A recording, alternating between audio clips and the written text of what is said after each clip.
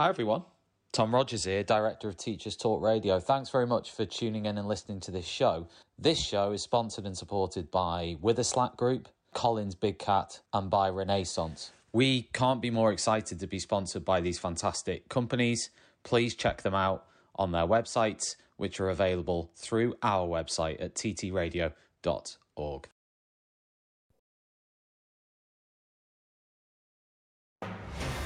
Live from Wales, this is The Twilight Show with Kate Jones.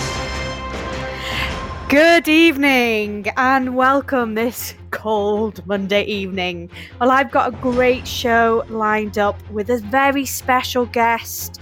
She's a co-founder of Women Ed. She's been a head teacher, leader, inspirational, and now she has an OBE. So join me today as I interview Vivienne Porritt.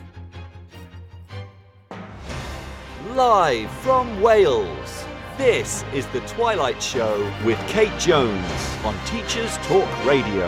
Tune in live at ttradio.org, or to join in the conversation, download the Podbean app and search Teachers Talk Radio. Follow the hashtag TTRadio. Tune in, talk it out with Teachers Talk Radio. Noswaith. Good evening, everyone, and I hope you are well. So the big story for today, for secondary teachers, if you're a teacher of GCSE and or A-level classes, is that the exam changes have been announced. And this is something that we have been waiting for a very long time. And I actually remember initially it said that the latest this information could be released would be February the 7th. So that has basically been, it will be released February the 7th, and they've stood true to that form. So today, for anyone who's not sure, perhaps if you're primary school or you don't teach in the UK, although actually I was an international teacher in Abu Dhabi last term, so this does apply to international teachers as well. So there's been a decision made by the exam boards to give some information to schools in terms of what content could be on the exam and what content won't appear on the exam. And this is all part of because the government are very keen for exams to happen, because they haven't been happening in the UK because of the disruption with COVID, and obviously it's not been possible. So exams apparently will be going ahead this year, the first time since the pandemic began. There's also been other comments about, this was reported in the BBC News, about examiners told to be generous, and perhaps grade boundaries are likely to be lower. I've been an examiner in the past, but I'm not an examiner this year, so I can't officially comment. I'm just feeding on some of the news stories that I've been reading today. So if you are a teacher of exam classes, please do tell me what you think about the changes in your subject. Social media has been really interesting. I've asked teachers what do they think about the changes, and I say interesting because there's been a wide range of responses. So firstly, in terms of my exam classes, my year 11 class in Abu Dhabi are completing the international GCSE, that we found that was more suitable in that context, and Edexcel had already announced a few months ago, actually, that instead of examining students on 4 topics, it would be 3. So, and that's actually quite significant. That's obviously 25% of the course. So we knew a while ago that we would have to teach our 3 topics, and then that rest of the time would be used to revise and study to make up for the disruption. And actually, that was really, really helpful. The students just felt a huge sense of relief because they had had so much time with online learning from when they were in year 10 and year 11 back into online, really disruptive. So they found that very helpful. But then my A-level class have had to wait for the decision today. And the other thing that's why this is quite problematic is and people often forget this, that British curriculum schools around the world often follow British exam boards. So the decisions that are made in the UK have this ripple effect around the world. And my year 13 class in Abu Dhabi, they have had a lot of disruption. Even just this term, when they arrived in January, the first few weeks were online. So the level of disruption has completely varied across countries. So then today it was announced on the specification things that could come up on the exam, things that won't. I was disappointed with one specific topic that I taught. I felt that, we should teach everything really well and thoroughly, but perhaps it's my bias. It was a topic that I particularly enjoyed. But what I found interesting was a topic that was taught quite early on in the course. So we've been revisiting that regularly, and that was removed. It was the Bolshevik consolidation of power. But yet things right at the end of the course, which the class will be studying now and in the next few months, are still there. So they still need to be taught new content. So I'll read out some of the comments. If this applies to you, do write in the Podbean chat. But I will read out the comments, and if you're on Twitter, I'm on Twitter at KateJones_teach, and I asked, what is your response to the exam changes announced today for your subject? And I said that I would share these in my radio show. So we've got the hectic teacher has said sociology almost pointless. Given advance notice of 5 out of 18 questions, but told they could be synoptic questions, so I still need to cover the entire spec as nothing has been removed. So obviously, frustration there. We have another teacher, Paul, who said psychology. Meh. We had... this is quite interesting because I haven't taught in Wales this year, and Mrs. _H_Wig has said they haven't had this problem in Wales because we've had this information about exams since September. So I assume that will be with the Welsh Exam Board, WJC, but I don't know enough about that. If we have any listeners from Wales or anybody on Twitter, please do fill me in and tell me what has been happening in Wales. Yeah, and lots of other teachers actually venting a little bit of frustration. But at the same time, this is some type of recognition, what these students have been through. There are still some arguing exams should not go ahead, in terms of the COVID rates, in terms of the disruption. What are your views? Others are very strongly arguing that exams should go ahead. And I can recall when teacher assessed grades were happening and where teachers had to collect evidence last year. It was horrific. I really didn't like it. And I know that might sound dramatic, but I found it incredibly stressful as a head of department. I had sleepless nights about it. There was a real lack of guidance in terms of what teachers and leaders in schools should do, lack of consistency. It was a mess. So we don't want to go back to that. Hopefully, schools and students will feel better with this approach once perhaps they get their head around this new content and new changes. So anyway, yes, please do get in touch and tell me also as well, what have you been up to? I've had a wonderful week, and even today has been brilliant because I've just announced that I'm writing a book about retrieval practice for primary schools. Retrieval practice, for anyone who doesn't know, I've written 3 books already about retrieval practice. I'm so passionate about this topic, and I'm really excited to write a book specifically for younger students, for primary schools. So if you're a primary school teacher and you've got any questions about retrieval practice, then feel free to ask me tonight in the chat, or feel free to contact me. But no doubt I will be talking about retrieval practice on Teachers Talk Radio, because in a few weeks' time I have Professor Henry Roediger as my guest. And if you're not sure who that is, he was one of the co-authors of the brilliant book Make It Stick: The Science of Successful Learning. So I'm very excited about that. And I'm also very excited about my guest today, OBE, Vivian. Oh, she's amazing. So we're going to head over and listen to the news. And then after that, I can see my guest is already here. I will be digging deep. I know lots about Vivian already, but I think there's a lot more that I still need to find out. So if you do have a question for Vivian, you can tweet me at @KateJones_teach, or if you're listening live, write it in the Podbean chat, and I will try to get to Vivian with that question, but I do have a lot of my own. So don't go anywhere. I'm going to hand it over to the news, and then we'll be straight back with my special guest.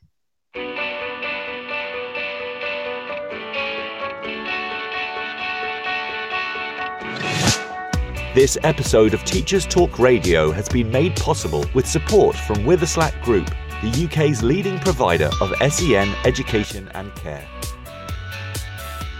They're here to support you too through an ever-growing offer of free resources, including webinars, podcasts, articles, and events aimed at supporting teaching professionals like you. Visit their website at www.witherslackgroup.co.uk to find out more. Introducing UpLearn. UpLearn is an online curriculum learning resource for A-levels that improves student outcomes whilst reducing teacher workloads. Teachers use UpLearn to facilitate independent learning and consolidation of classroom material. Over 150 schools have seen grade improvements with UpLearn, including St Paul's Girls' School, Michaela Community School and ARC schools. Book a demo at uplearn.co.uk and quote TTR for 10% off. That's UpLearn,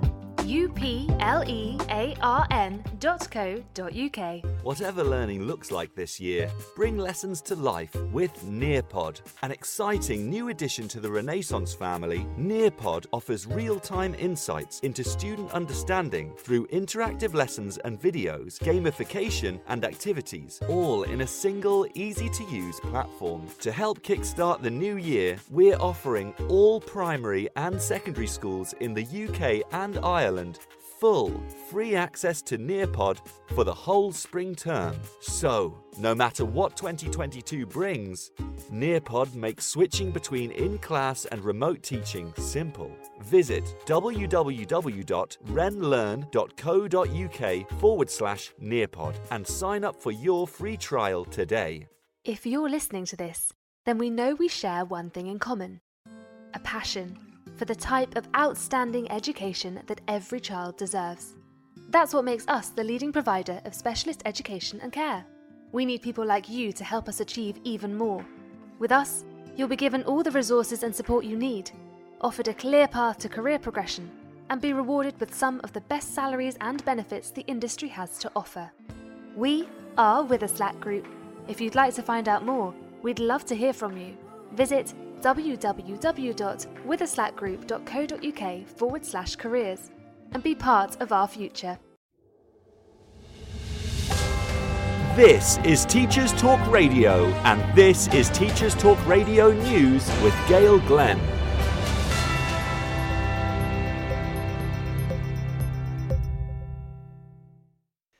According to the Irish National Teachers Organisation, teachers and pupils are getting to the point of burnout due to the additional pressures brought by the coronavirus pandemic.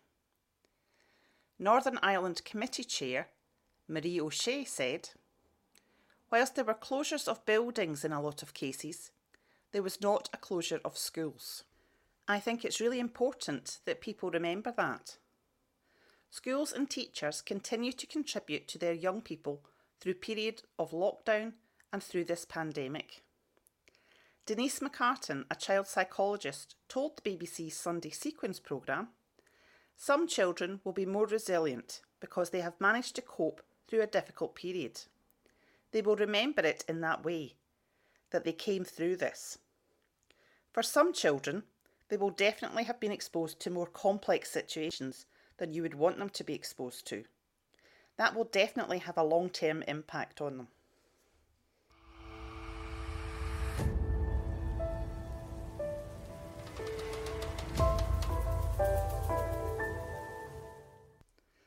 In Gloucestershire, more than 500 students have attended knife crime prevention workshops over the past 3 months. The workshops teach young people what constitutes a crime and encourages them to speak out about crime, anonymously via the fearless.org website. Crime Stoppers Regional Manager Emily Vanderley said, "Our thoughts are with the friends and family of both Ramarni Crosby and Joshua Hall, whose lives were cruelly shortened due to such tragic and unnecessary circumstances. We would like to highlight the prevention work that our charity Fearless has been delivering across the county. Countless young people have attended a workshop and have subsequently chosen to not carry a knife or hang around with someone who may be carrying one." This has been your latest Teachers Talk Radio News with Gail Glenn.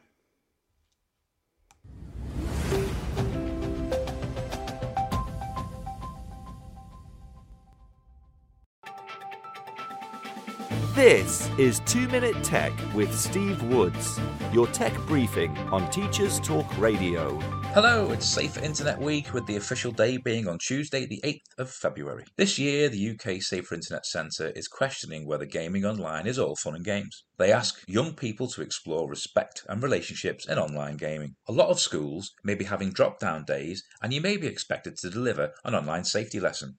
This is great, but are you confident in your knowledge? There's nothing worse than having to teach a lesson out of your comfort zone, especially when you're discussing a topic where the learners may know more than the teacher.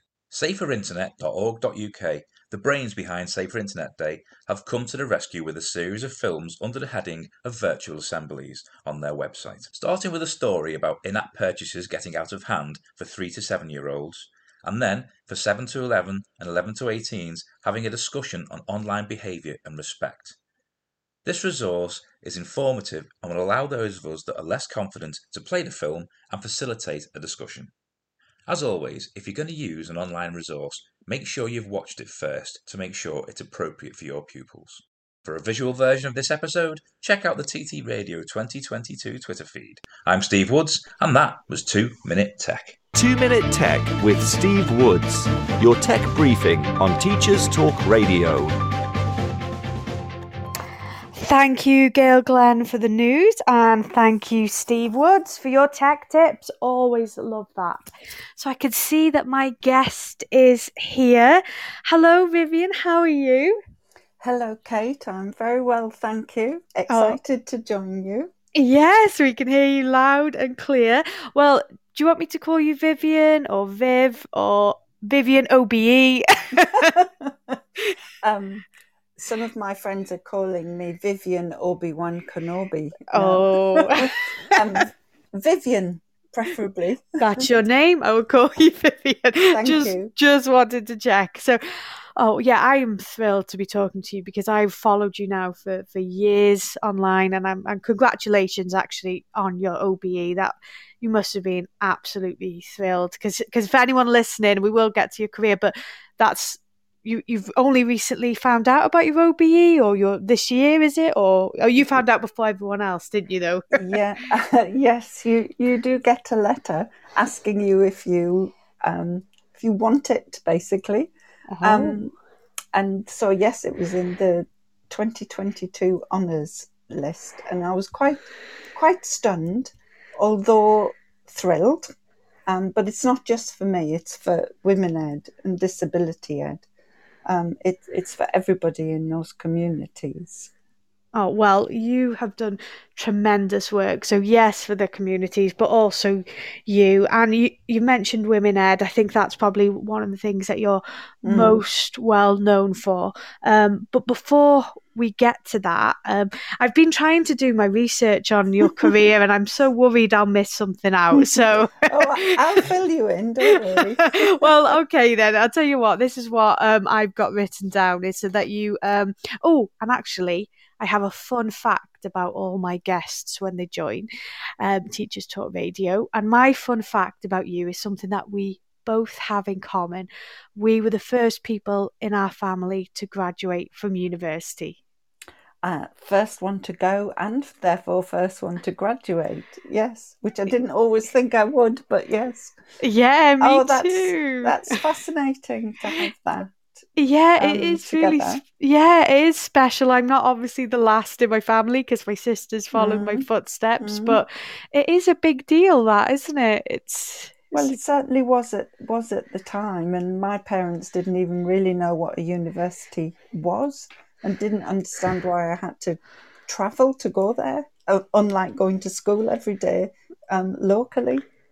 Oh wow! Well, now from the first person in your family to go on to university, I imagine you're the only person in your family with an OBE. I could be wrong. No, yes, I am. I do not have an OBE, but in terms of your career, this is a very brief summary, and I have probably missed things out. So you graduated, and you were an English and drama teacher. Worked your way up to leadership as a secondary head teacher. Mm-hmm. And then you were the director for schools partnership at the Institute of Education in London. Okay. Co-founder, strategic leader of Women Ed. I've also got vice president of the Chartered College of Teaching. Yes. Oh, and is it? You've authored and co-authored books with Women Ed as well.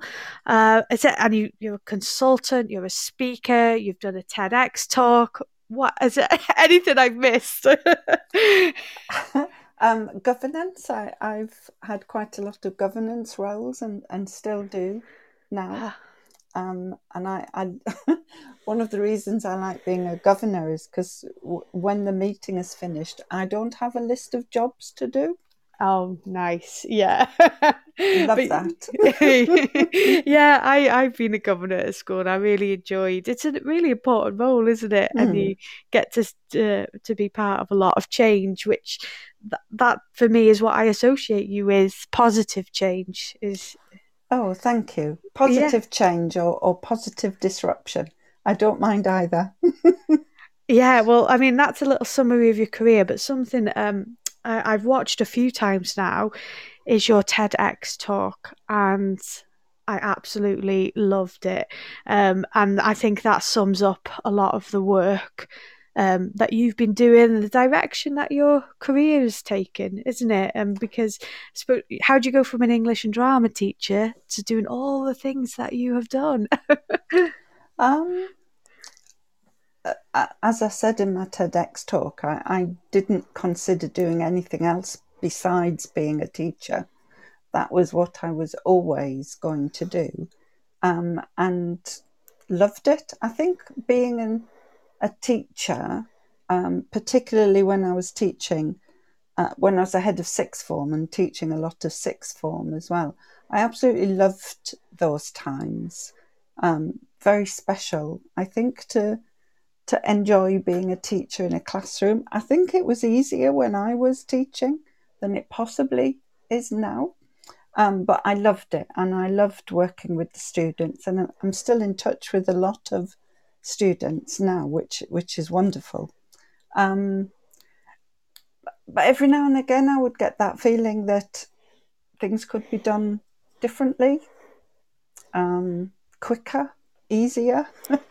And so gradually I moved through senior leadership and to become a head teacher. Yeah, well, you talk a lot about leadership, and obviously that's a big part of Women Ed, isn't it? Is about and something that I picked up on with Women Ed. I was looking again. I've followed Women Ed, read the books, and I was watching a presentation. You said supporting women who choose to be leaders, because it's still quite shocking, isn't it? Some of the things, like we saw the list of the CEOs and the wages that they want, and it was a list dominated by men. There was more people on that list called Steve than there were women.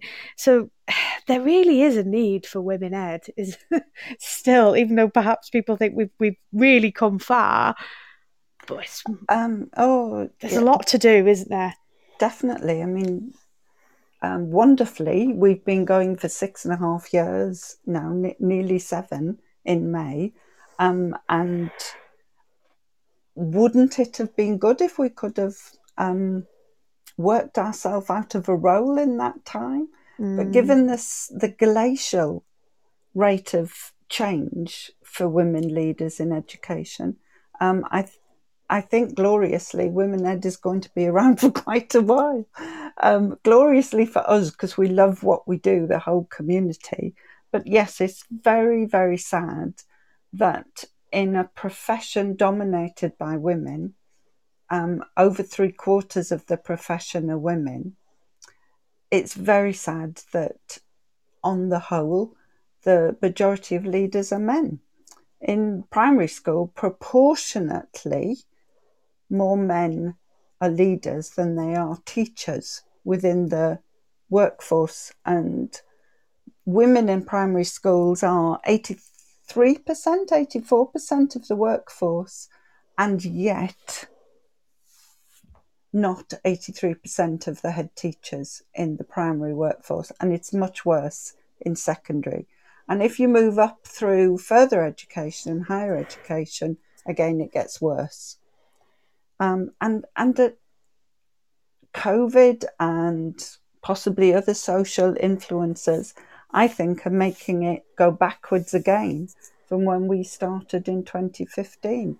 And I just think that's wrong. Yeah. And it's finding things wrong or thinking things should be better, I think, is what's always driven me throughout my career. Well, I found Women Ed comforting because I have had experiences that have been frustrating, and there have been remarks that have been made. And this was actually in an international context where I didn't have a teaching union and those things were allowed to be said. But actually, going back, you said Women Ed's been around a while now. So how come Women Ed did come about? Was it out of this frustration, a group of women came together and said, let's do something about it? And then it's obviously gone from that to events and books and just so much success in terms of its profile. So how did it begin? It actually began for me with reference to my TEDx talk when I was ill, recovering from breast cancer, and I really couldn't do very much else but lie on a settee for a while, and my brain would only work on what was then 144 characters on Twitter. So while I'd used Twitter for work, I began to get much more involved with it as a person, as an individual, and gradually connected with a lot of women, on other women on Twitter, and we shared our backgrounds, our stories, our experiences. And round about International Women's Day in 2015, there was a report came out, which was then from the Future Leaders Trust, which morphed into Ambition after that, that for the first time, I think certainly for me and for my other friends there, laid bare the particular statistics for women leaders in education. And they were called the lost leaders, really, the women who weren't progressing through into leadership in the proportions that the workforce would suggest. And we started debating this and discussing this on Twitter, and then started ranting about it on Twitter quite gradually. And one Sunday near International Women's Day, very, very many women joined in that conversation. And the conversation went on all Sunday, at which point one of the women in the conversation, Kezia Featherstone, my fellow co-editor for the books, said, I wonder if we should have a little tea party about this. And everybody thought that would be a good idea, that we'd just get together and chew the cud, as it were. I wrote a blog about the conversations for the day, and we put a Google form together to say, who's interested in this tea party?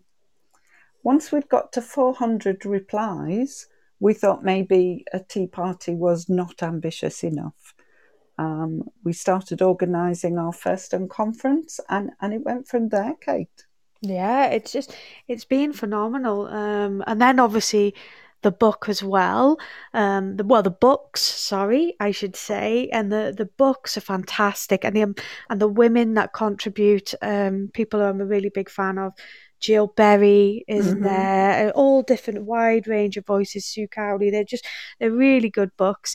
Somebody asked me once, and I can't remember who it was, asked me, why is it 10% braver? Why aren't they aiming for 50% of 100% braver? So where does this, for anyone who's not familiar, this is obviously like the catchphrase of Women Ed, isn't it? Or not the catchphrase, but the mantra. Mantra, that's it, sorry. And where did that 10% braver mantra come from, and what's a sort of your real message behind that 10%? Well, we certainly do want women to be 100%, 200%, 300% braver, whatever is needed. But certainly what we learned at the very beginning was that very many women lack confidence in education. Hello? Oh, hello. Are you there? Sorry. I'm here, yeah. Oh, sorry, I was getting a bit of feedback. Very many women seemed to lack confidence in their own ability to be leaders or their own perception of themselves as a leader. And at the First On conference, we were delighted that Sue Cowley kicked the day off for us. And she told us a story that said she'd asked one of her friends what she should say to the 200 women that were there at our First On conference. And her friend said, just tell them to be 10% braver. And she said this, and she said, that's your message. That's our message to you. And she finished by wanting to read the words of I Am Woman, Hear Me Roar by Helen Reddy. And she didn't actually know it at the time, but somebody, namely me, shouted from behind her, 10% braver, Sue, sing it. And she said, I'm a terrible singer, 10% braver, Sue. And she sang it. And people were joining in, they were saying the words. And as a way to emphasize what 10% braver was about, we thought that was a really little bit of magic, that it would make somebody think they could do something that they really thought they couldn't. And gradually, very slowly, 10% braver grew into something that is that piece of magic, which says, if you're not sure, if you lack confidence, if you are wanting to test out what is possible for you, all you have to do is just take that one step forward. Because some of the things that women feel held back by are huge things. Systemic bias. For example, how do you tackle that overnight? You can't. But what you can do is do one thing.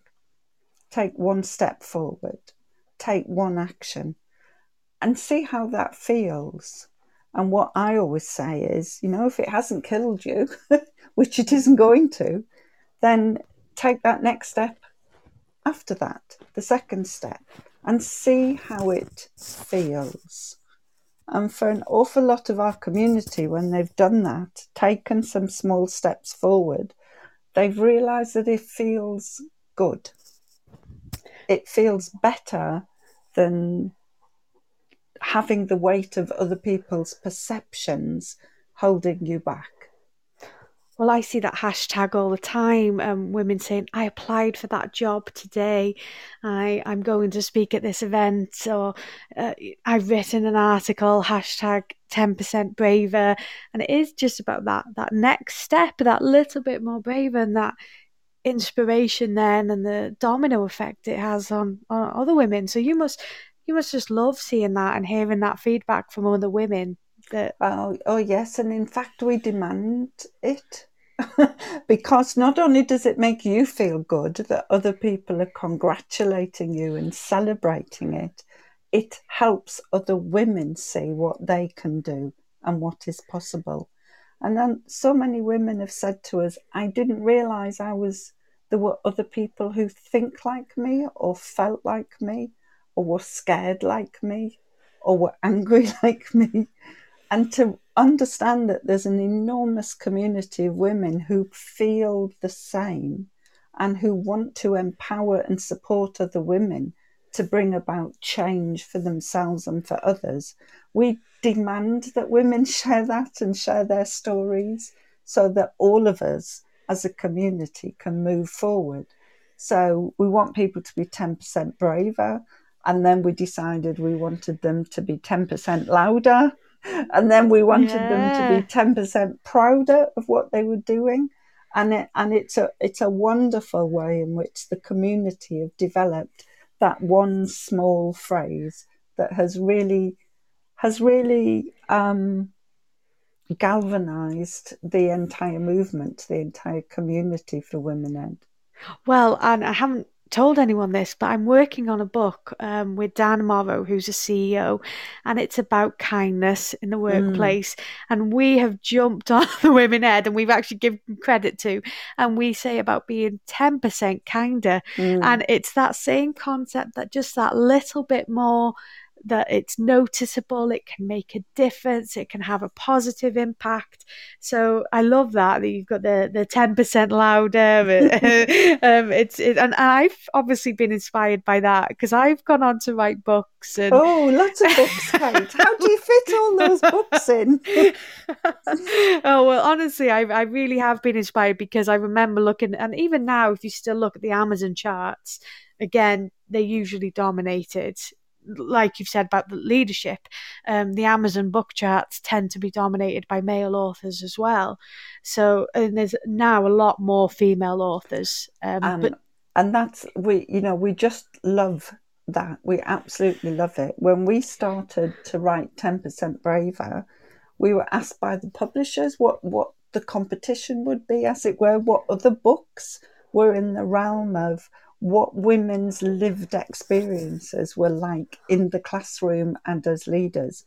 And we couldn't find any. Yeah.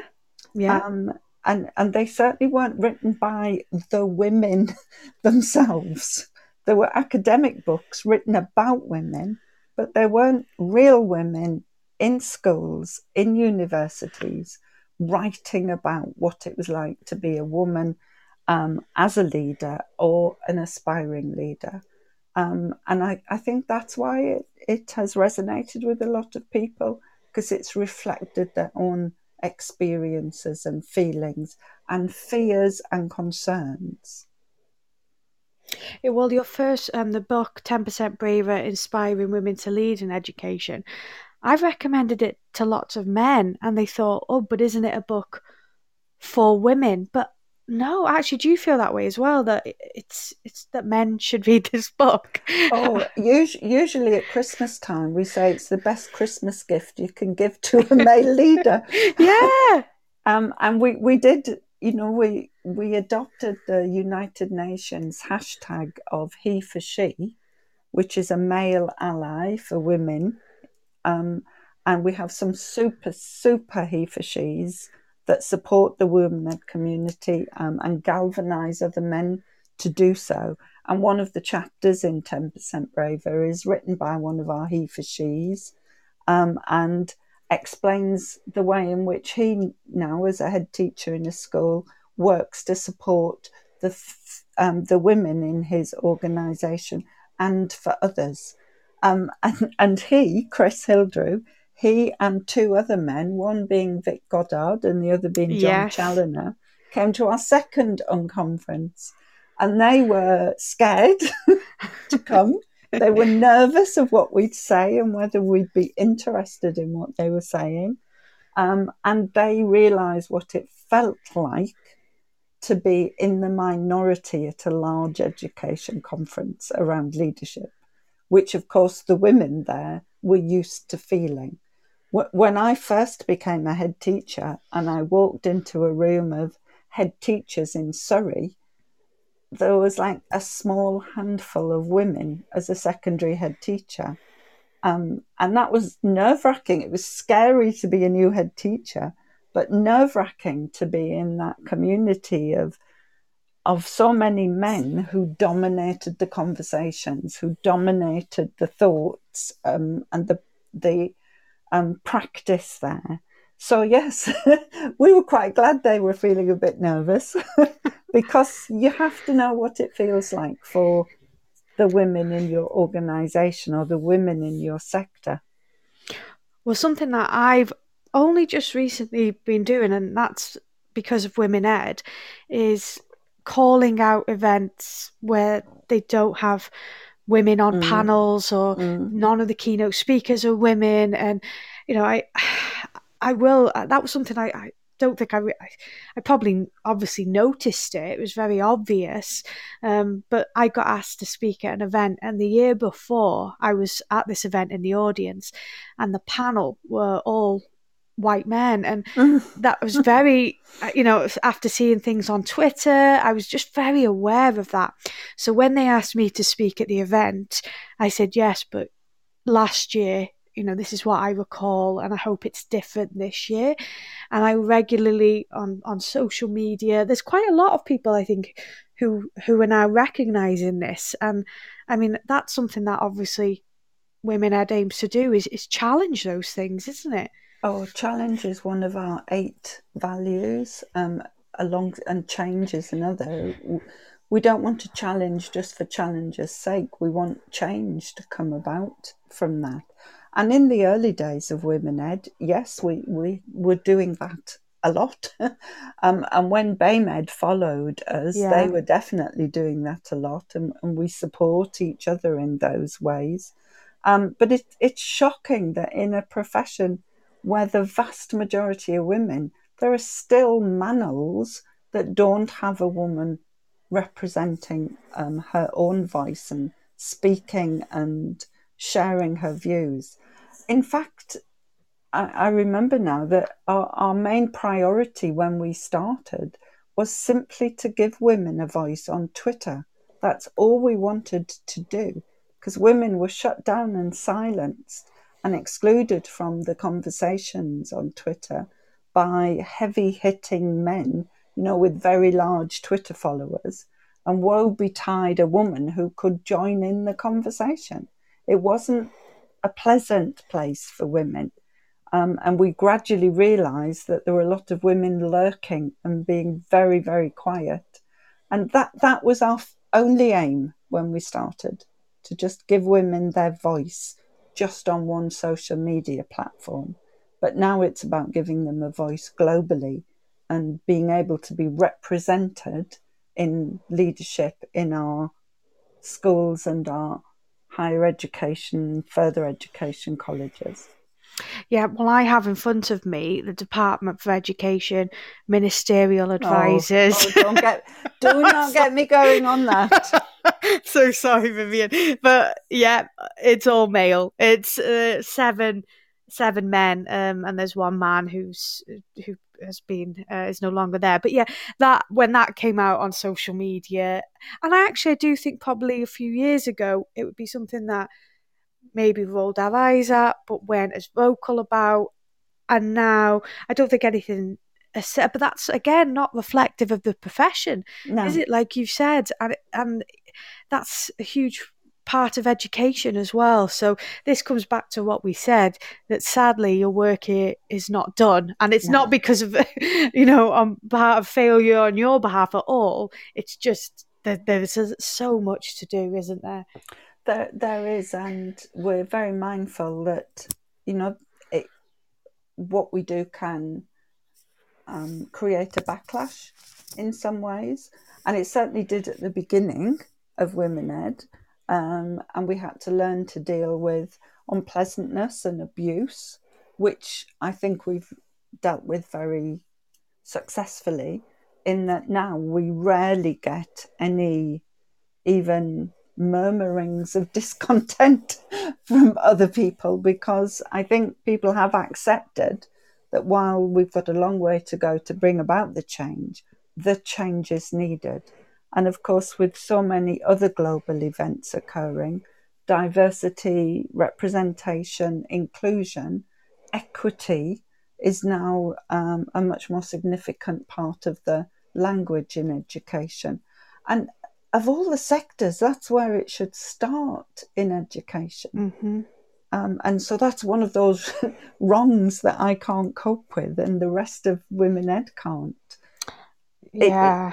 You can't represent, you can't have children in schools who can't see themselves reflected in the teaching and the leadership workforce around them. We all have to be the change that we want those children to see. And that's really what motivates us and why we still want to continue with the work that we're doing. And it's global work now. I mean, it's quite bonkers. It really is quite bonkers, but joyously bonkers in that way.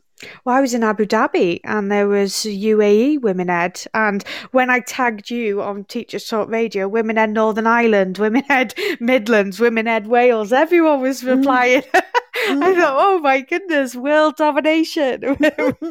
And that's so funny, really, because I think we had visions of grandeur at the beginning, and we regularly put out a tweet about penguins, and that we were going for world domination, and all we were on was Twitter. But we do want to go for world domination now, in terms of ensuring that women are able to, are enabled to, and want to, if they choose to, be able to lead education.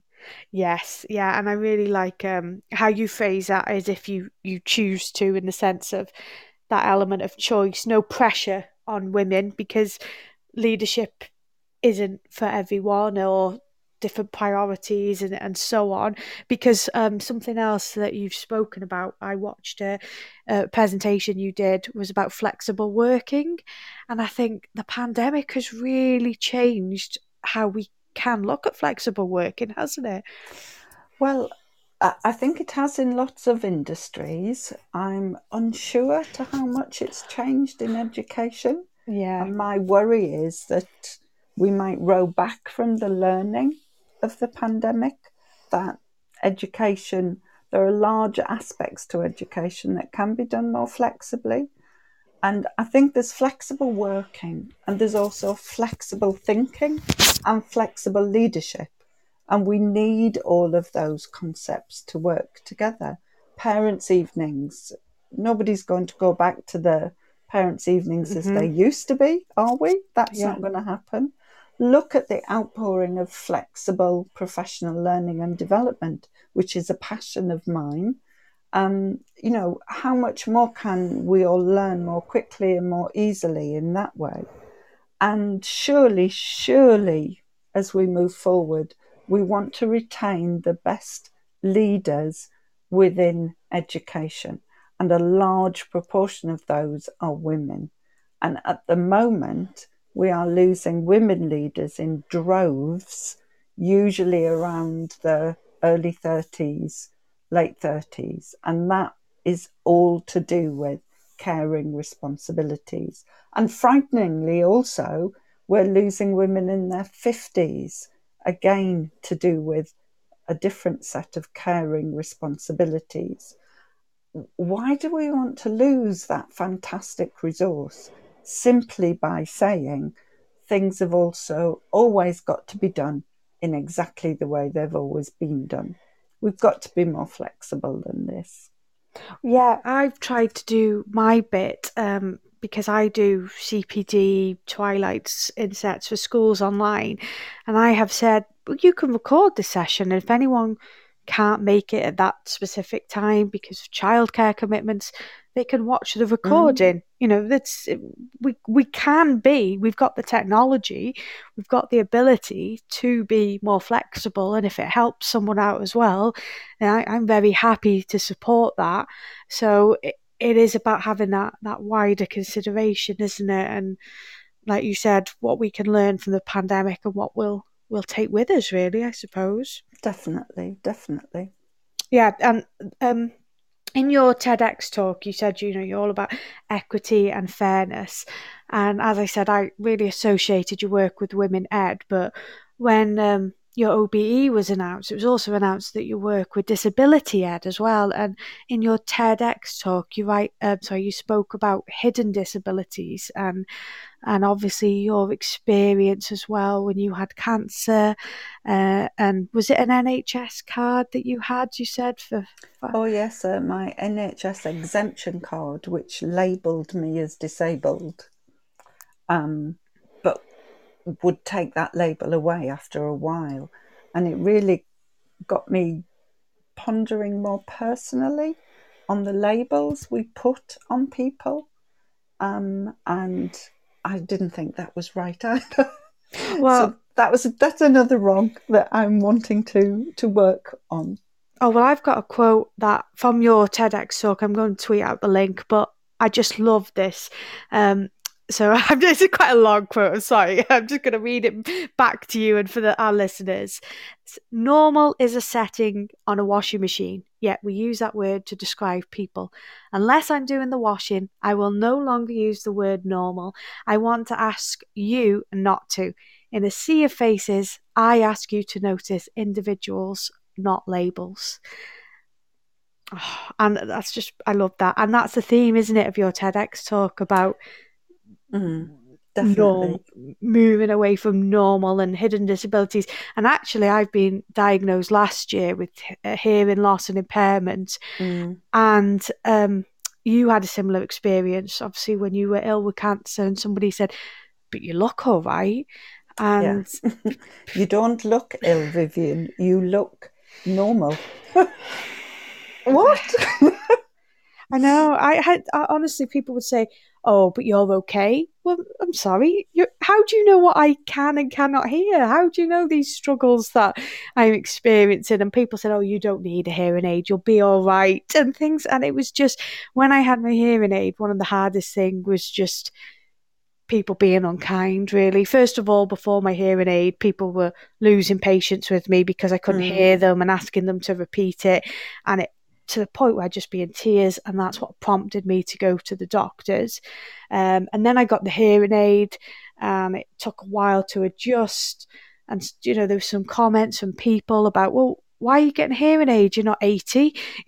All these sorts of insensitive comments. Yeah. And then to what you said about these hidden disabilities and this idea of normal, it just really resonated with me more now because of what I've been through in the last 12 months with my hearing aid.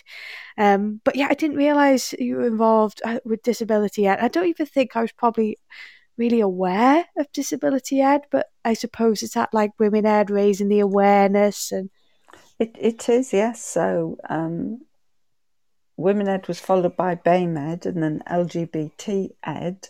And myself and some others, Ruth Golding, for example, who's also a Women Ed England leader, Laura McConnell, we wanted to highlight the fact that there are teachers and leaders in education with a disability, and yet they are often forgotten about. And again, some of the disabilities are hidden. So because people have learned that there is prejudice, as you've just horribly described yourself, that people can be unkind, people can be clumsy, often we find that people aren't disclosing a disability, a hidden disability, or they don't disclose their sexual orientation because they fear what will happen as a result. And that's what happened to me. I was, a senior leader in an organisation. I'd worked there for 11 years. And because I was ill, it felt as if I had been deemed not wanted anymore, that I wasn't going to be useful anymore. And I felt treated in that way. And whilst I know there is discrimination for so many different reasons, I think it was the first time I'd had a visceral response to what it actually felt like. And we have to be able to not wait till each and every individual, yourself, myself, others, to actually feel that visceral concern. We can't wait for every individual in the world to feel like that before we stop it happening. We stop that treatment happening. So that I think is where so many of us are united in saying, you have to be more kind to people. You have to see them as individuals. Yeah, and you've touched upon something that I can totally agree with. When I put on Twitter, I'm now wearing a hearing aid, and I had so many private messages saying, I wear hearing aid, but I've had my hair cut so nobody can tell. I haven't told anyone in work. And I was really shocked by that, because obviously someone who was wearing glasses because they're struggling to see, it's very visible, it's become normalised, and or I suppose people do wear contact lenses, but the amount of people who either were worried about taking a hearing aid test in case they would have to wear one, or were worried about other people knowing and think that they perhaps weren't as good a teacher or they couldn't have these responsibilities. That was really shocking. It is shocking. And again, it's some of the hiddenness. If things are more visual, then on the whole, people I need to believe that people react in a better way. But when it's to something they're not used to seeing or not used to understanding, that's where we seem to lose our humanity at times. Well, I will encourage everyone to watch your TEDx talk, because your family are gorgeous. They are. I don't know if any of them are listening, but they are the most gorgeous group of people ever. And if people watch the TED talk, they'll know exactly why I'm saying that about your family as well. But that, again, it's really important, and we do need to be 10% louder. But we're just and sorry. hashtag ban normal. We have to ban normal. Yes, definitely. I'm going to tweet that quote out that I wrote out of yours. But we're just going to go to an advert. So Vivian, please don't go anywhere, because I've got a few more questions, and we'll be right back in a few moments.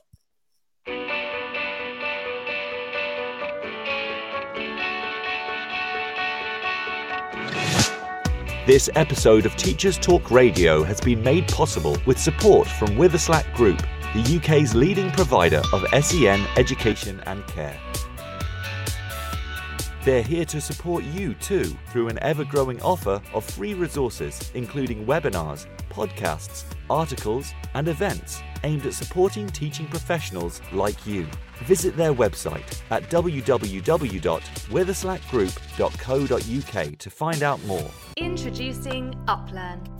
UpLearn is an online curriculum learning resource for A-levels that improves student outcomes whilst reducing teacher workloads. Teachers use UpLearn to facilitate independent learning and consolidation of classroom material. Over 150 schools have seen grade improvements with UpLearn, including St Paul's Girls' School, Michaela Community School, and ARC schools. Book a demo at uplearn.co.uk and quote TTR for 10% off. That's UpLearn, uplearn.co.uk.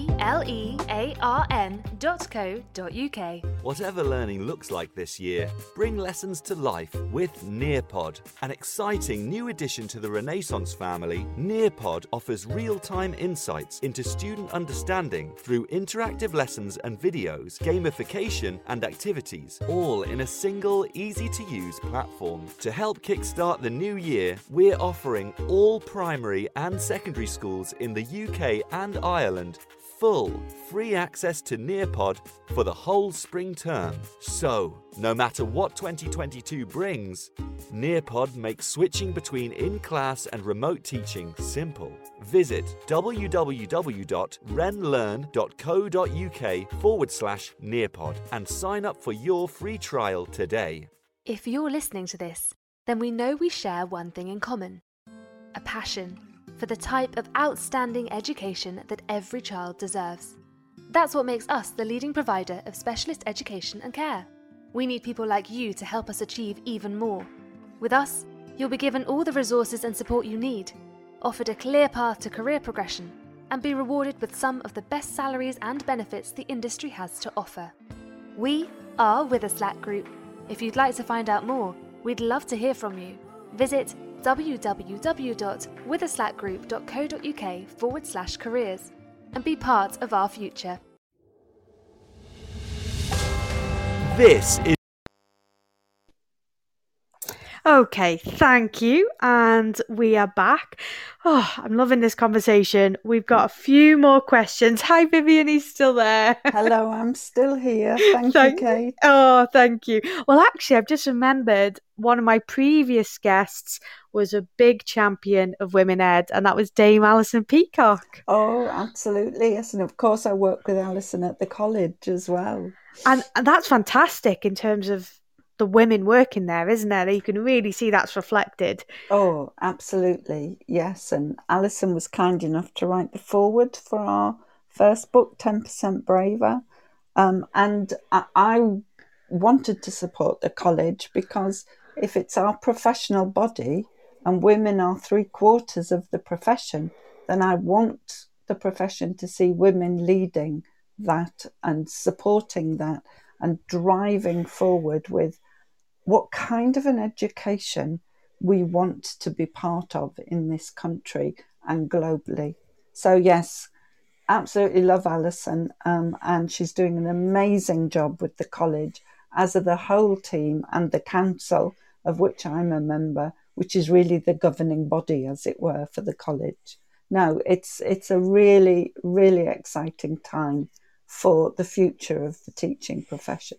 Yeah, I'm a really big fan. And when I interviewed Alison, she was just singing the praises of Women Ed and how brilliant your work has been. So that's lovely. I've just remembered that. I thought, and for my listeners, they can listen back to the interview with Alison. That Dame Alison Peacock, that was really good. A question we got asked was, have you received your OBE yet? Will you go to the palace? And is that how it works? Excited? It is how that works. I don't know which palace you go to at the moment, and because there is quite a backlog because of COVID. Oh yeah, I don't even know when. I think I've seen photos on Twitter about people who were in last year's honours list and they've started to receive theirs. Right. So just going to have to be patient. Okay. Well, you've got it in title.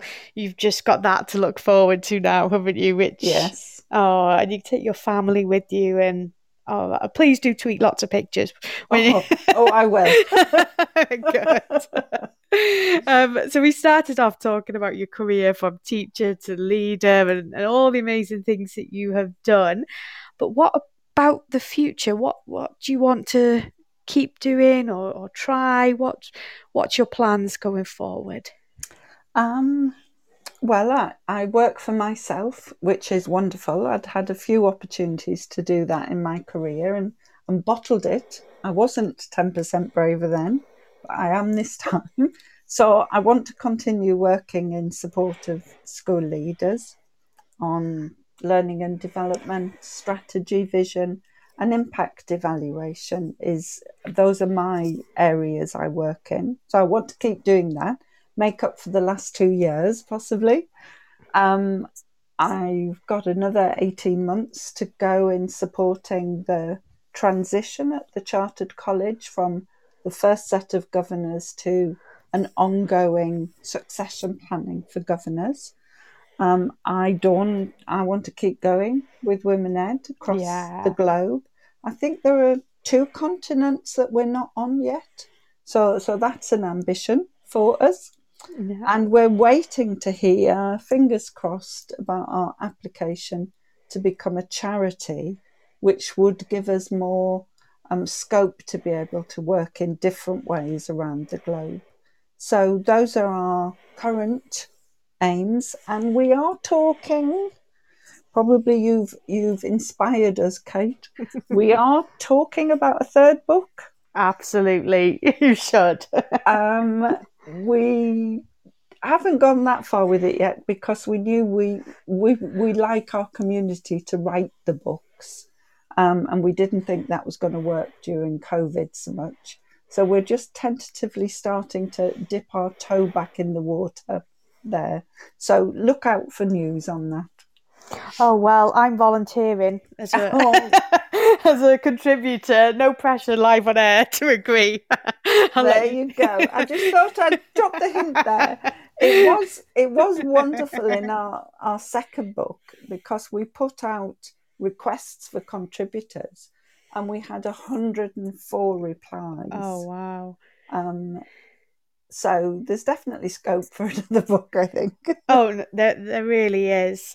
And in terms of the things that we've spoken about, I mean, it sounds like you're going to be very busy with the world domination, but with the 10% braver and 10% louder, and we've spoken about that as individuals, but definitely it's a concept for schools, isn't it? And school cultures, school leaders to be listening and supporting that and embracing that. And I'm not sure, do you have any advice, if there's a school leader who's listening, male or female, and they're thinking, I want to do more, and building on what you've said about equity and fairness, what advice do you think that you would give?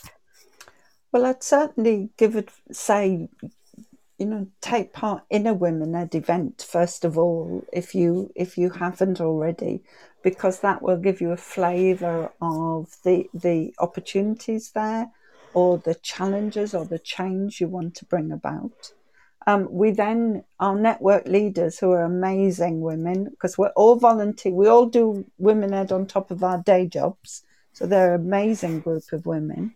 They will support people in their own school to create a Women Ed culture and a community in their school or their trust, because we want to support women as close to where they live and work as possible. Yeah. And so within each school, within each trust, within each education organisation, we're happy capacity, bearing in mind capacity, to support people to create those conversations in their own trust. We're talking to several trusts at the moment about how we can support with that and kickstart that in your own community. And then all the questions that finish each chapter in both of our books give people thoughts and ideas for what they might want to focus on. One of my passions within my huge passion for Women Ed is the gender pay gap, because that is so wrong. That is so inequitable to be in education and have a significant gender pay gap. So there's all kinds of topics you can start to explore and look at, working collaboratively with the women in your organisation. And that's not just teachers, and it's not just leaders at all. It's the huge army of support staff, the school business leaders, all of whom, if we think women leaders from a teaching background have it difficult, then support staff and business leaders are some of the groups we've got to support even more, particularly around the pay gap, around flexibility, and around basic respect for the skills and the contributions somebody makes to the education of our young people. So you can pick any campaign, any issue in Women Ed. Our website supports with lots of resources and case studies and blogs. So you can decide what you want to dip your toe in the water in, and we'll all support everybody all of the way. But male leaders, talk to your women, talk to the women in your organisation and find out what they feel like and what their needs are. I don't think we think enough about the individual needs of different groups and colleagues in education. One size does not fit all. Well, absolutely, I echo that. Your website, your resources, your books are absolutely fantastic. And I don't want to get you angry before you go, Vivian, but I will tell you this, and I know it will make you angry. I was a keynote speaker at an event, and this probably says something about me as well. and I did it, and there was no payment, but a man was I was the opening keynote, and a male keynote at the end of the day, and I found out accidentally through an email trail that he was paid £1,000, and I was paid nothing for the hour keynote that we both delivered. So that then made me, because you just mentioned the gender pay gap, that really was a wake-up call for me and a shock. And it happens all of the time. It is one of the, I'm hesitating saying, dirtiest kept secrets there is in education. It's shocking. I'm from the Northeast, and we say shy bairns get nout. So we have to address this issue. And Women Ed, alongside NAHT, ASCL and the NGA, we wrote an update report into the gender pay gap just before Christmas.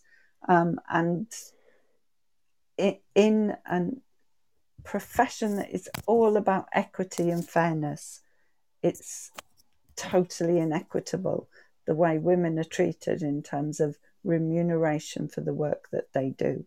We have to bring about change in all of these areas. Yeah, well, that'll be my 10% braver, asking what the male counterparts are getting paid, and that makes me uncomfortable, but it's even worse to experience that. And it's awful, it's shocking, and it's inequitable for any organisers of any event to behave in that way. Yeah. But it will also possibly have been because the man asked.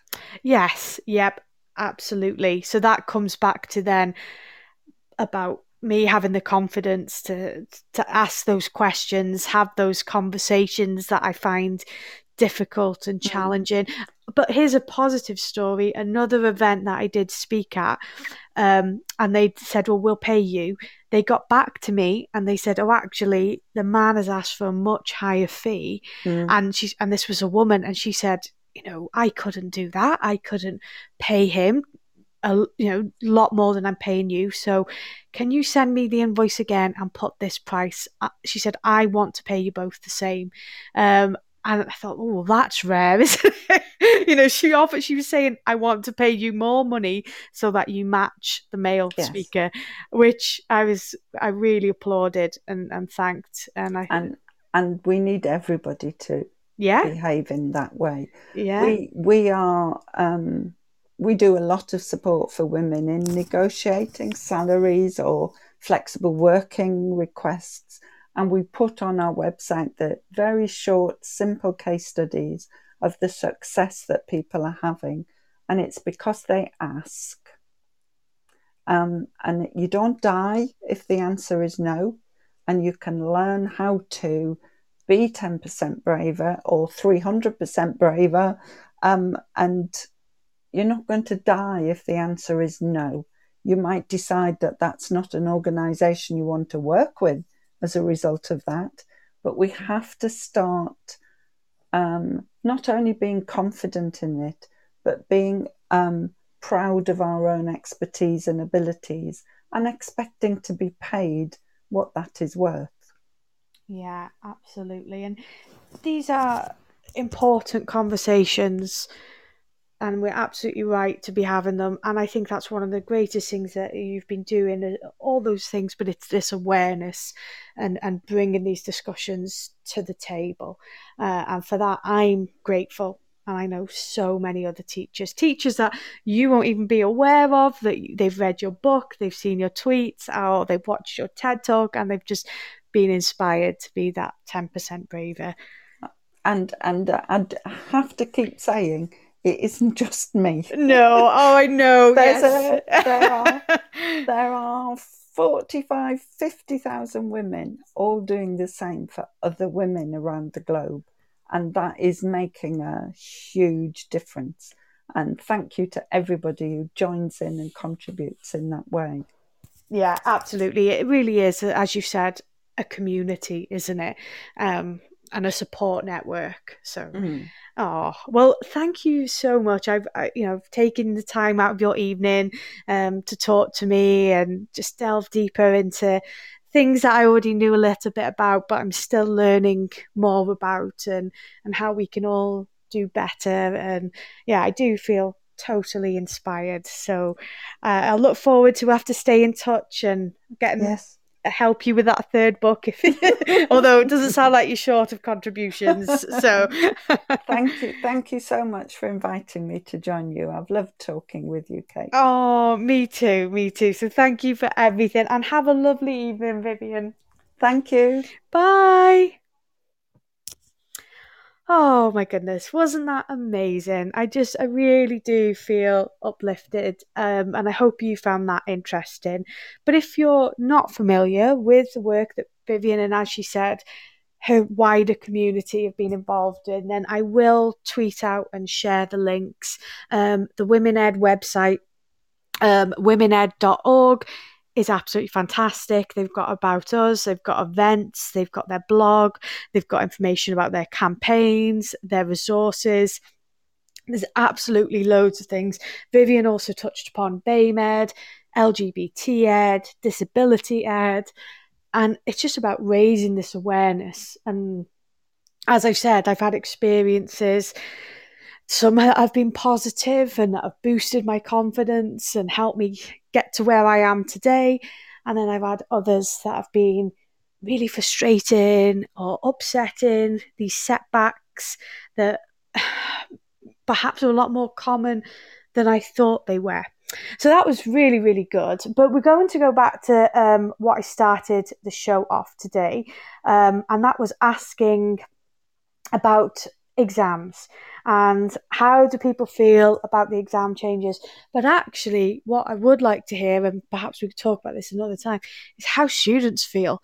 How do students feel? I saw one teacher say that he was teaching an A-level class and his students had already arrived and printed it off before he'd even seen them, because they were waiting for this announcement. So it's interesting. I would like to think that students feel comforted by this and feel a little bit calmer, feel that it's fairer, but I'm not sure. We'll have to see. And I have tweeted out the link to Vivian's TEDx talk and that quote about normal is a setting on a washing machine. So please do watch that. It's a short video, but it's really good. And you can just sense Vivian's passion, can't you? And how passionate she is about things that she wants to change and things that are right, and how passionate she is about challenging things that are really unfair. Okay then, I'm going to read out some of these comments about the exams from Twitter. GCSE RS, not very useful.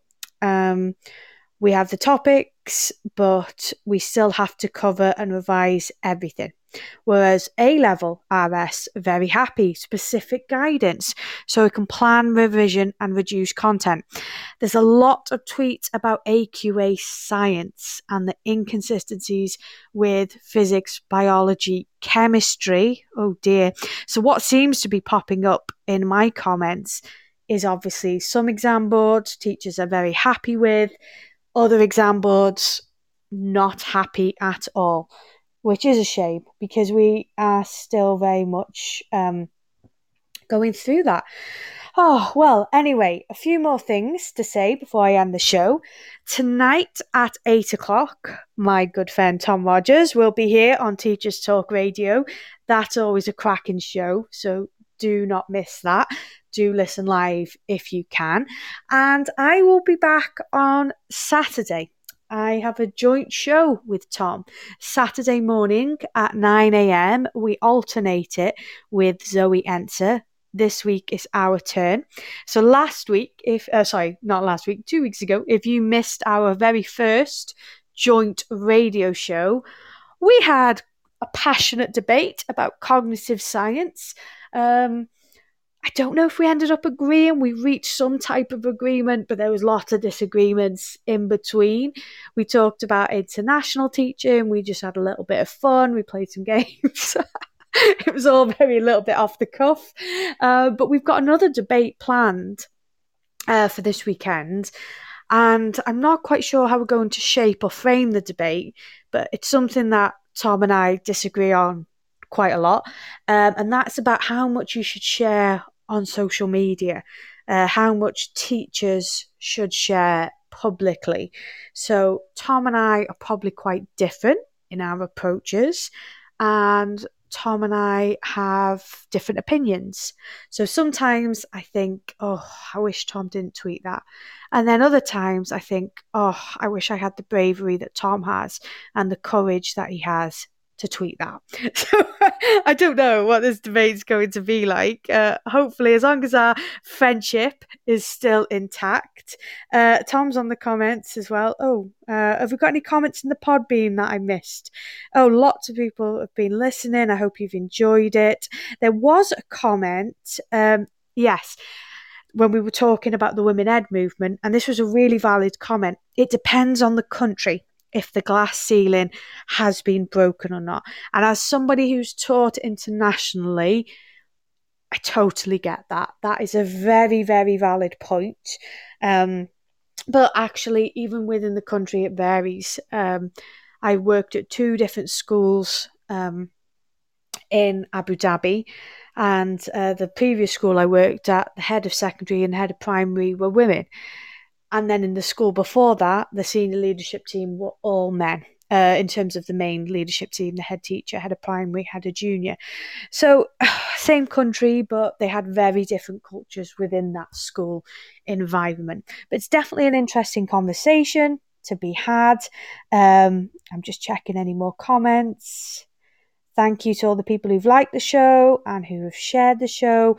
With Teachers Talk Radio, you can listen back to all of our shows as a podcast. Now, I'll very quickly before I leave as well, I will announce some upcoming guests. Well, as I mentioned, I'll be interviewing Professor Henry Roydigger. Now, all my interviews since I've been back since I've been on the Monday show, I've had Robin, I've had Vivian, I've got more interviews all live. But sadly, Henry Roydigger is on a completely different time zone. So, that will be recorded. But live, I've got an interview with formative assessment queen, Shirley Clark, which will be fantastic because I know Dylan William and John Hattie are big fans of the work of Shirley Clark, as am I. So that will be a chat all about formative assessment. And I wrote a book about formative assessment. Shirley Clark has written many books about formative assessment. So I think that will be a really good conversation. I've also confirmed today 2 more guests for next month. Oh, and I love this book. I love the book, Making Every Lesson Count. And I've got the authors, Sean Allison and Andy Tharby together, the Teaching and Learning Dream Team, joining me. And I cannot wait because their book, Making Every Lesson Count, has had such an impact on my career, my teaching, but also the books I've written and the style I wanted to write was very much inspired by their book. And then their book encouraged me to read lots of other books. Not only that, I've heard them speak and they were brilliant. They work at a research school, so I want to find out lots more about what is a research school, what are the things they're doing, what have they learned, what are their key reflections. But then the Making Every Lesson Count book, which is 6 principles to effective teaching and learning, then inspired a collection and a series of subject-specific books. So I've read the Making Every History Lesson Count book, which is brilliant. Mark Enser wrote the Making Every Geography Lesson Count. Dawn Cox and Louise wrote Making Every RE Lesson Count. There's Making Every Primary Lesson Count. It's just brilliant. So I think they'll be really good guests as well. I've got a few more people lined up, but if there is anyone in particular that you would like me to interview, honestly, I will ask them. We have a private joke about Bill Gates because I managed to contact, I managed to get in touch with his PA, and she got back to me and said it was a very good time. And Tom finds it hilarious that I asked Bill Gates on the show. But I'm just saying, I will ask. If there's somebody you want me to ask, I will contact them and I will do my very best. I will be 10% braver. Yes, I will reach out to these people and whoever you would like to hear from. We're trying to keep it obviously education related, but we always like to have new guests and exciting people, exciting topics to talk about. Teachers Talk Radio has grown a lot and we are incredibly proud of that. Okay then, so hope you enjoyed the show. Took a lot away from Vivian. What an inspiring woman, from a teacher to a leader to then moving on her work, with Women Ed, Disability Ed, talking very openly and bravely about her breast cancer experiences and the hidden disability and the challenges that come with that. And then also about how can we do better? How can we support women in education to become leaders if that's what they choose? How can we promote flexible working in order to keep teachers in the profession? Vivian mentioned about women in their 30s and then women in their 50s leaving the profession and not coming back. So that's obviously a problem. These things, it's really good that we are talking about them, but sadly it's not really good that we have to talk about them. So I really enjoyed that show. I will keep following in terms of the education updates with exams. No doubt Teachers Talk Radio will keep you updated every day with Gail Glenn and Megan Goods and our wonderful news team. So that's it for now. As I've said, if you do want to get in touch with me, you can. I'm on Twitter at KateJones_teach. That's also my Instagram handle. I have a Facebook page, Kate Jones Teaching, but also Teachers Talk Radio. Make sure you follow us. We are on social media at TT Radio 2022. We've got 10.7k followers on Twitter. If you're not following us on Twitter, why not head over and follow us? We're also on Instagram. Nathan's brilliant on the Instagram. It's a great account worth following. And we're on LinkedIn as well. So do get involved. Keep an eye out. We sometimes run Twitter Spaces as well. And we have our busy schedule posted online. So you can see what shows, what hosts are coming up. But as I've said, if you miss any, you can listen back as a podcast. So that's it for now. Slightly early. Tom, my producer, have I missed anything out? Tom Rogers is here in the background, I think. Tom, are you there? No, I've not missed anything. He's not been well. That's why he's quite quiet today. Hopefully he's feeling a little bit better. Go away now. You've got half an hour. Put the kettle on and then come back. Tom, what's your topic? You can type it in the Podbean chat. What is your topic for your show tonight? Have you got any guests? Have you got a theme? Oh, I can see the guests. Your topic isn't illness. You're not well, is it? Is that who you've got tonight? You've got a teacher and a YouTuber. Yep. Everton Rose. You've got Daniel Buck. You've got loads of great guests. You've got Chris Stewart, CEO. Daniel Buck, Editor-in-Chief of the Chalkboard Review. And then you've got a primary teacher and YouTuber, Rose Charisse, I think. Okay, you've got some great guests coming up. Okay, so that sounds like it'd be another cracking show. All right then, everyone. Take care. Hurrah. See you next week. Bye. You've been listening to Teachers Talk Radio. Tune in live and listen back at ttradio.org. We look forward to hearing from you next time on Teachers Talk Radio.